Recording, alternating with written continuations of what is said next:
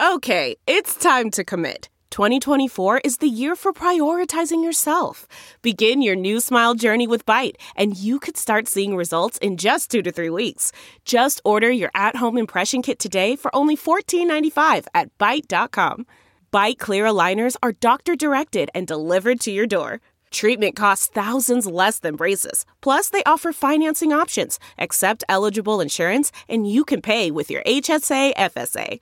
Get 80% off your impression kit when you use code WONDERY at Byte.com. That's BYTE.com. Start your confidence journey today with Byte. CarMax is putting peace of mind back in car shopping by putting you in the driver's seat to find a ride that's right for you. Because at CarMax, we believe you shouldn't just settle for a car. You should love your car. That's why every car we sell is CarMax certified quality, so you can be sure with upfront pricing that's the same for every customer. So don't settle. Find love at first drive and start shopping now at CarMax.com. CarMax, the way car buying should be. This episode of The Hash is sponsored by CipherTrace, a MasterCard company.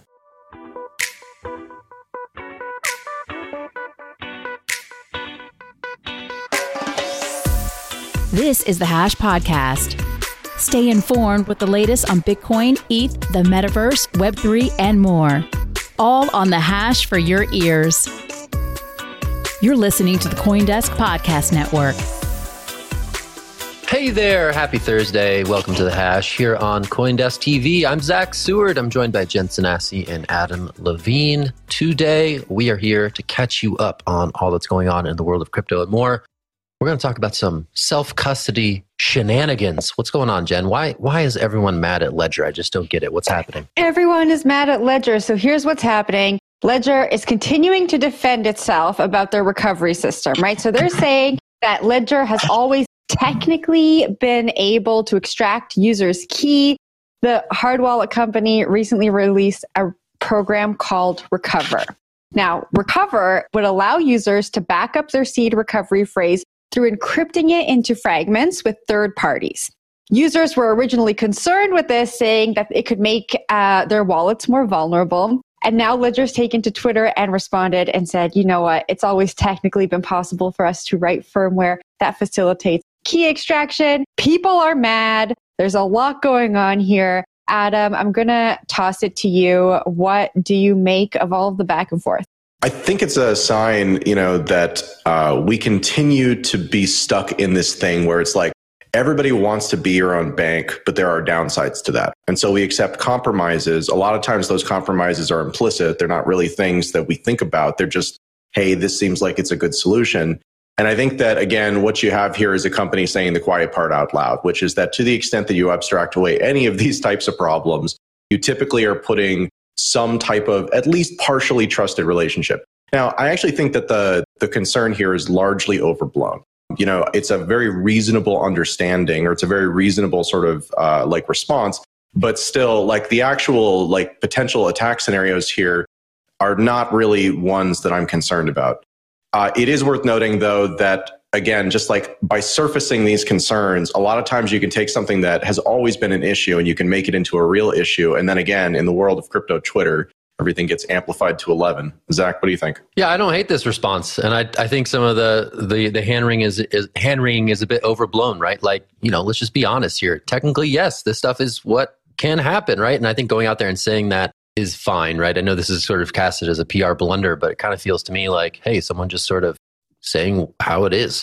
And I think, again, to the point about the bigger picture here, not dealing with the response, about the picture of this sort of this new feature, right? I think Ledger is interestingly sort of caught between the OG hardcore crypto ethos and moving the needle on crypto self-custody to make things a bit easier, right? They got the guy who designed the iPod to design a new device for them called Stacks. They have all these funny, high fashion partnerships with little various dangles and stuff that you can do with your Ledger hardware wallet. So they're trying to sort of move the needle and make self-custody more mainstream. But of course, as the CEO mentions in the piece, to do that, you have to make some compromises. And you have to make some compromises around trust assumptions. And if this is what those new customers are going to demand, then maybe providing that optionality is fine, right? Maybe providing that backup recovery is something that should be acceptable in terms of what exists in the Ledger product suite. But obviously, again, Adam, as you mentioned, right, sort of the angst and the anger about some of this stuff does get amplified in the world of crypto Twitter, where sort of these things can become big deal out of relatively small origins. So, I think this is sort of a mainstream story. This is a mainstreaming story, right? Mainstreaming crypto into the real world requires some compromises and some trade-offs around those really foundational promises of being your own bank and holding your own assets without having to trust an intermediary.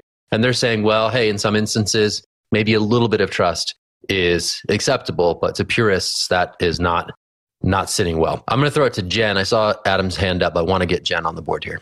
Yeah, I agree with both of you completely. Ledger is not the only wallet that's looking at this either, right? There are other wallets that are maybe not hard wallets, like Sol Wallet, that's supported by the Ethereum Foundation, that is also looking at ways to make accessing and storing your assets easier for the mainstream.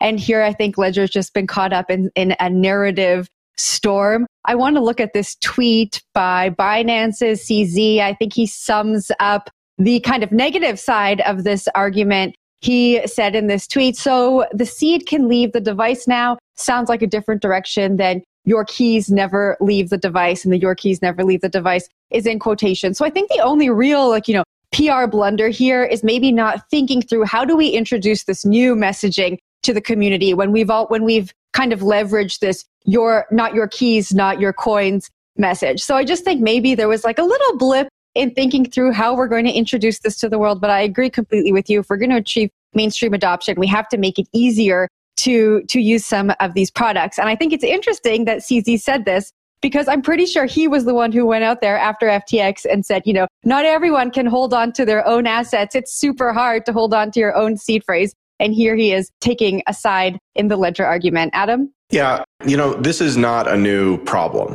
Like when we're talking about this disconnect between sort of the crypto native community who feel very strongly about these things, and for good reason, and sort of the broader early majority adoption thing. Back in 2014 through 2017, 2018, these were the problems that I was working on, and I was many years too early for it. But I ran into a lot of these things, which is that even asking somebody to understand what a seed phrase is and to retain that seed phrase in a way where they're never going to lose it, that's actually a really bad path for like 10+% of people.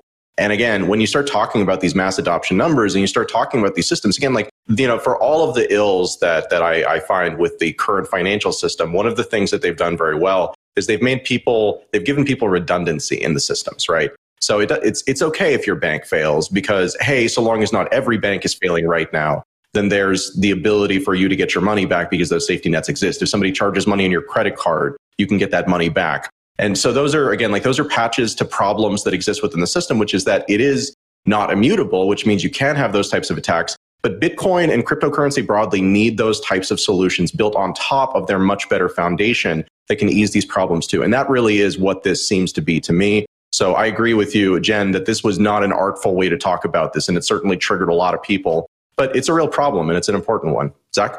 Yeah, good discussion. We'll leave it there. We'll change gears and let's go talk about Ripple. Ripple Labs, which obviously has been embroiled in a years-long fight with the SEC now, is really making waves of late. A lot of news coming out of that firm, including today, news that they're starting a platform for central banks to issue their own CBDCs. This is sort of a private version of the XRP ledger, enabling, central bank authorities to issue both wholesale and retail CBDCs down the line. Now, this news comes right on the heels of a $250 million acquisition of crypto custody firm Medico. And also, we've seen some developments in that SEC case relating to the so-called Hinman speech documents that we can maybe touch on in this conversation. But I'll throw it straight to Adam for the take on CBDCs. Certainly other, blockchain foundations have dabbled in making these platforms available to central bankers. Now Ripple is looking to get in on the act. What's your take? Yeah, Ripple is really the original gangster when it comes to this type of blockchains that serve as banks use case thing. And given all of the kind of interest in central bank digital currencies, which largely has been stirred up by the existence of cryptocurrency and stablecoins, and again, sort of forcing the existing system to need to compete, it's not surprising at all to me that we would see Ripple go this way. This is actually wholly consistent. It's kind of funny because if you go back to the kind of very earliest days, Ripple was one of the earliest projects to actually come out. And it was one of the only ones after Bitcoin that didn't borrow almost everything from Bitcoin and basically just change, the name. Like Dogecoin is an example of this, right? And so Ripple really was a different set of technologies. And their vision was always really different, to the point that folks who were very passionate about the hard money characteristics of Bitcoin, like myself, really didn't take them seriously for a very long time. It was like, okay, you're recreating the current financial system, which is the problem itself, using these new technologies in ways that don't solve any of the fundamental problems that I have with it. So like, that was my perspective, and it kind of remains my perspective. But I think that there is obviously a market for banks and central banks and kind of larger institutions around the world who are looking for the right way to do this. And Ripple sees a market there. That seems like there's probably a market there to me too. The question is, can they compete against the homegrown solutions? Because we know that, again, the people at the highest levels of finance aren't exactly known for being great at their job. So what do you think, Jen? Well, I wonder if this is them kind of diversifying their business, right? They've been in this battle with the SEC for so long. The CEO has come out and said they're expected to spend, I think, $200 million in this ongoing battle. And so it's kind of interesting to me to read the story and see them in this really long, drawn out fight with the government here in the US, but building this product to work with governments potentially abroad, probably outside of the US. And so I'm curious how much of this is, diversifying their portfolio, trying to offer maybe a little bit of a less risky product. But I wonder, and I don't know, Adam, if you have any thoughts here, do you think that the privacy conversation around CBDCs is going to affect the mindset of people who operate in the XRP ecosystem right now? Not particularly. Now, I'll fully disclaim that I do not pay very close attention to the XRP community or really to modern technology. It was more of a kind of back in the day type thing for me. But like I said, I think that these communities that exist out there, what they really want is they want their protocol of choice to be successful. And successful looks different in different sorts of scenarios. But what it looks like really is, hey, here's a problem that has a customer, that has a use, where we can really resolve that. And then that can make the protocol more valuable, which can make the token more valuable because it's a stamp to use the protocol. That's almost the entirety of the thinking when it comes to, at a very high level for all of these types of projects. So again, to the extent that this takes off and they actually can get buy-in from it, and if you were to see, CBDCs being issued around the world that we're starting to utilize this, then I think that they would have a very strong argument that, first off, that is a real use case that has a customer and has all of those things. And secondly, that's enough maybe to drive the protocol to success for the reasons that I said. So I'm curious to see what the uptake is like. I'm curious to see kind of how far they can get with this, or if it's just, hey, here's a platform, because a platform doesn't do much without customers. Zach? I'm very curious to see what's next in Ripple's bag of tricks, right? I think, we are hearing much more out of them than we had in the last 18 months, say, right? And I think it's largely because signs are indicating that maybe they might be successful in this fight against the SEC. I want to go back to the Hinman speech. The Hinman speech, Hinman was a former SEC commissioner who made a speech, I believe it was in 2018, indicating that Ether, the native asset of the Ethereum blockchain, would not be considered a security. And so the way Ripple has been arguing its case with the SEC is that those documents and that information would be highly relevant to their conversations around whether or not XRP could be seen as a security, because that's what they got dinged for by the SEC some years ago now. The SEC alleged that they were making big sales of an unregistered security that should have, got the stamp of approval from U.S. regulators. So the fact that the judge ruled that that the government can't seal those documents, I think Ripple is starting to see that things may come to a positive outcome as it relates to that case. And therefore, I think we're seeing some of these additional business activities ramp up that had sort of been frozen by the uncertainty or the stasis or the limbo that they were in, specifically in the US. Now, that's not to say that they're not a big project in other jurisdictions. They still, I think, are a top 10, top 6 coin by market cap, inclusive of the stable coins out there. So certainly a big player outside of the US, but they have certainly been in limbo in terms of what they can do, what they can say while they're fighting this SEC case. And so now, again, with this acquisition, and I think to a lesser degree, this platform, I think they're really trying to get back out there into the world and say, hey, we're still here, we're still doing things in addition to this fight that we've mounted against US regulators. It's interesting to see sort of the perception around them change over these last 2 years while the fight has dragged on. Adam, curious for your thoughts on that part of it. Yeah, I mean, a little bit off topic here, but I'm getting increasingly excited about the implications of the Coinbase lawsuit, and specifically some of the amicus briefs that have been put in by other parties. These are sort of briefs that come from outside or entities that are asking to have a voice in this because they think that it has significance. Notably, the Chamber of Commerce put in a very, very well-versed letter about this, just explaining the downsides to the approach that the SEC is taking and how it might, in fact, not be lawful. And so again, like that type of thing happening is significant. And it's not just about Coinbase, that's about everything. So that would have major implications in the Ripple case. Now, of course, if this goes to trial at all, which is not at all certain, then we don't actually know whether, we don't know how long that'll take. It's very possible the Ripple resolves before that, but it's a very important case that I'm watching closely. All right, we'll leave that one there. Also, I'm hearing from Control that Jen is going to be interviewing a Ripple VP tomorrow, James Wallace, who is running the CBDC initiative. So tune in tomorrow, 9 a.m. Eastern, to learn more about this initiative from Ripple Labs. Is identifying and mitigating crypto risk a challenge? Do you need help balancing compliance issues with the need to protect against fraud? CipherTrace, a MasterCard company, can help. They work with banks, governments, regulators, exchanges, and other crypto entities to identify risk, trace the movement of crypto funds, and help comply with global regulations. Visit CipherTrace.com today for more information. For all the complexity that we deal with in the world of crypto broadly, DeFi, or decentralized finance, represents another layer of confusion for the average person. Simply put, DeFi needs to get a lot easier to use. At least that's one of the core takeaways from a recent survey of more than 1,800 US retail users, as they're described, conducted by Uniswap Labs. The poll showed, among other things, that a lot of potential DeFi users are put off by the cost and complexity of that on-chain trading. And honestly, I can't say that that's a surprise to me. As a longtime early adopter of technologies that are very risky, DeFi has always struck me as one of the most risky things that you could do in this space. Kind of a big flashing warning sign, even for the degens among us, both in terms of game theory, smart contract risk, my personal inability to audit it all. Honestly, it's a scary place even for me. Jen, I'm super curious for your thoughts on this one. Seems like it's not surprising, but there were some interesting takeaways. I first have to say that I love that you are our risk-averse host on the show, just always bringing us back to reality.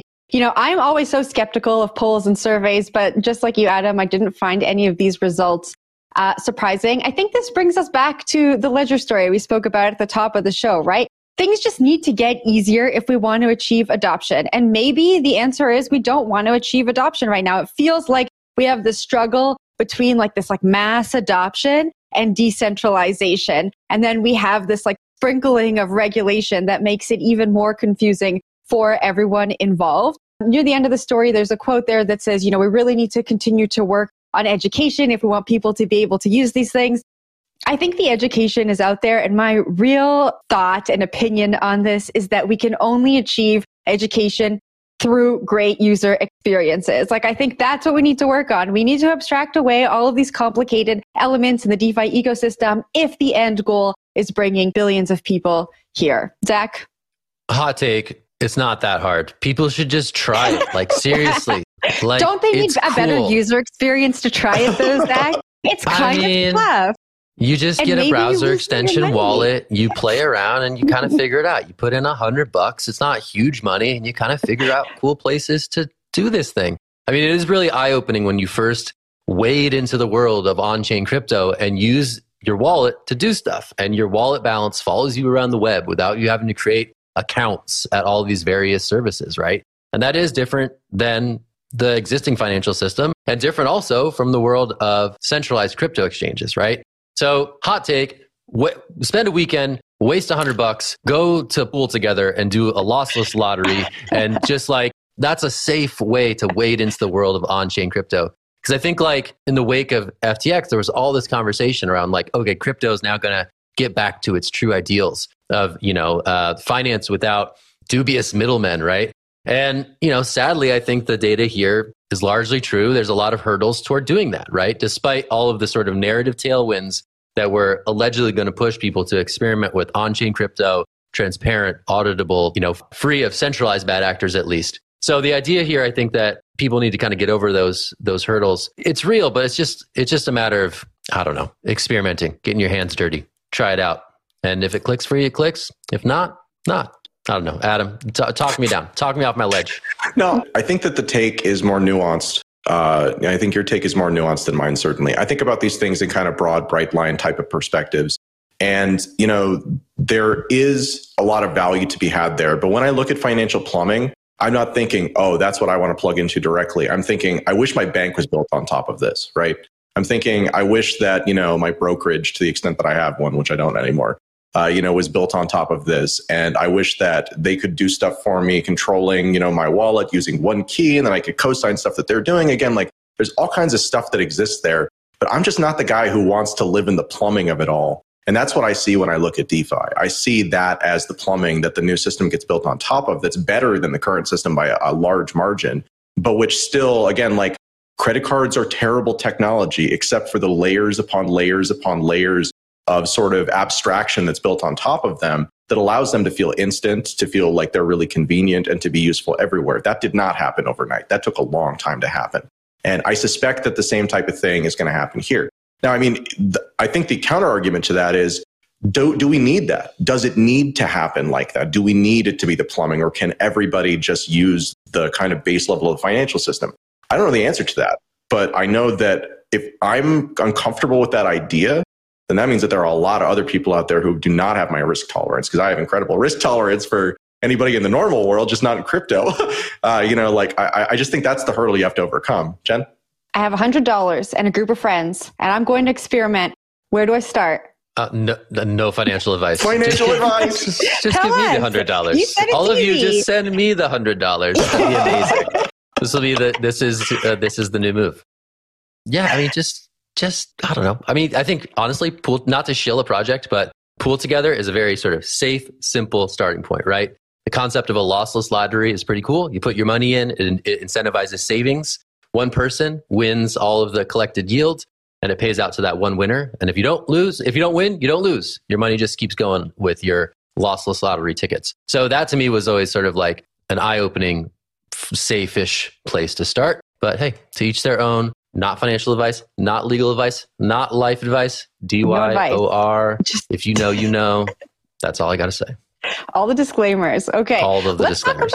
Let's talk about some Pepe coins. That's fun, right? There's a new report from on-chain analytics firm Sentiment that says retail traders were mostly absent from Pepe's rise to a $1.5 billion market cap. The analytics firm compared the liquidity and trading metrics for Pepe against SHIB and Doge, which we all know surged during the bull market. Sentiment said that even though trading volume was lower in comparison, there is room for growth and untapped potential.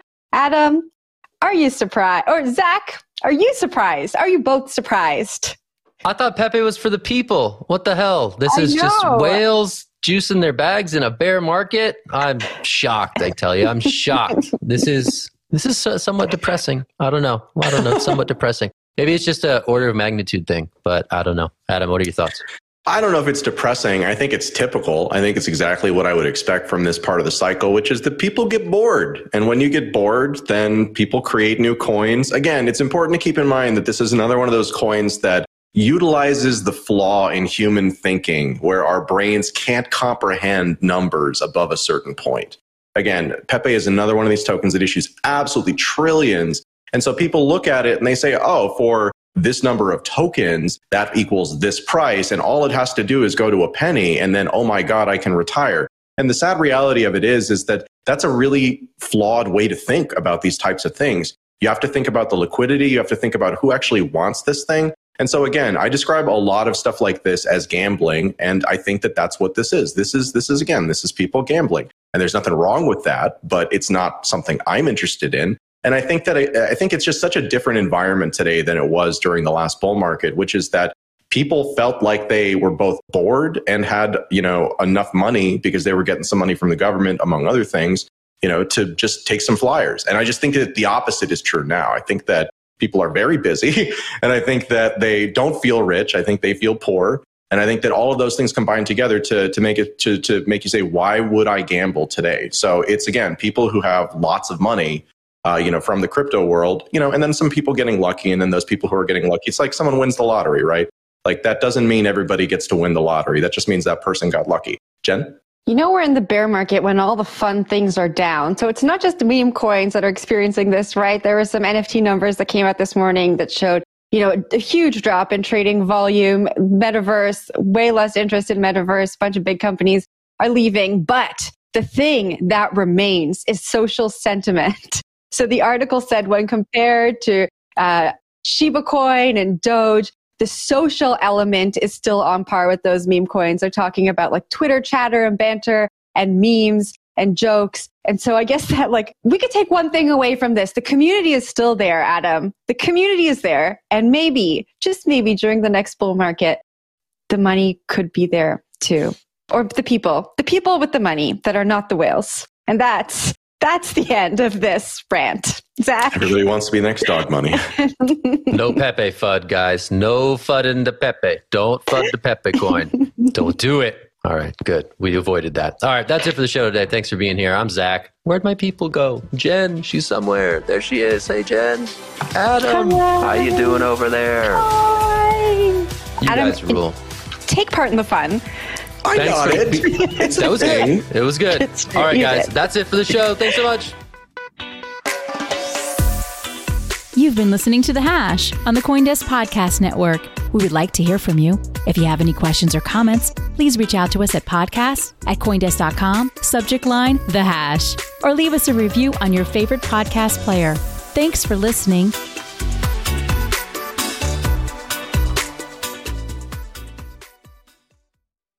Here in America, work is in trouble. We've offshored our manufacturing, sent away good jobs, and lost so much ability to make things. American Giant is a company that's pushing back against this tide. They make high-quality clothing, sweatshirts, jeans, dresses, jackets, and so much more right here in the USA. Visit American-Giant.com and get 20% off your first order when you use code STAPLE20 at checkout. That's 20% off your first order at American-Giant.com, promo code STAPLE20.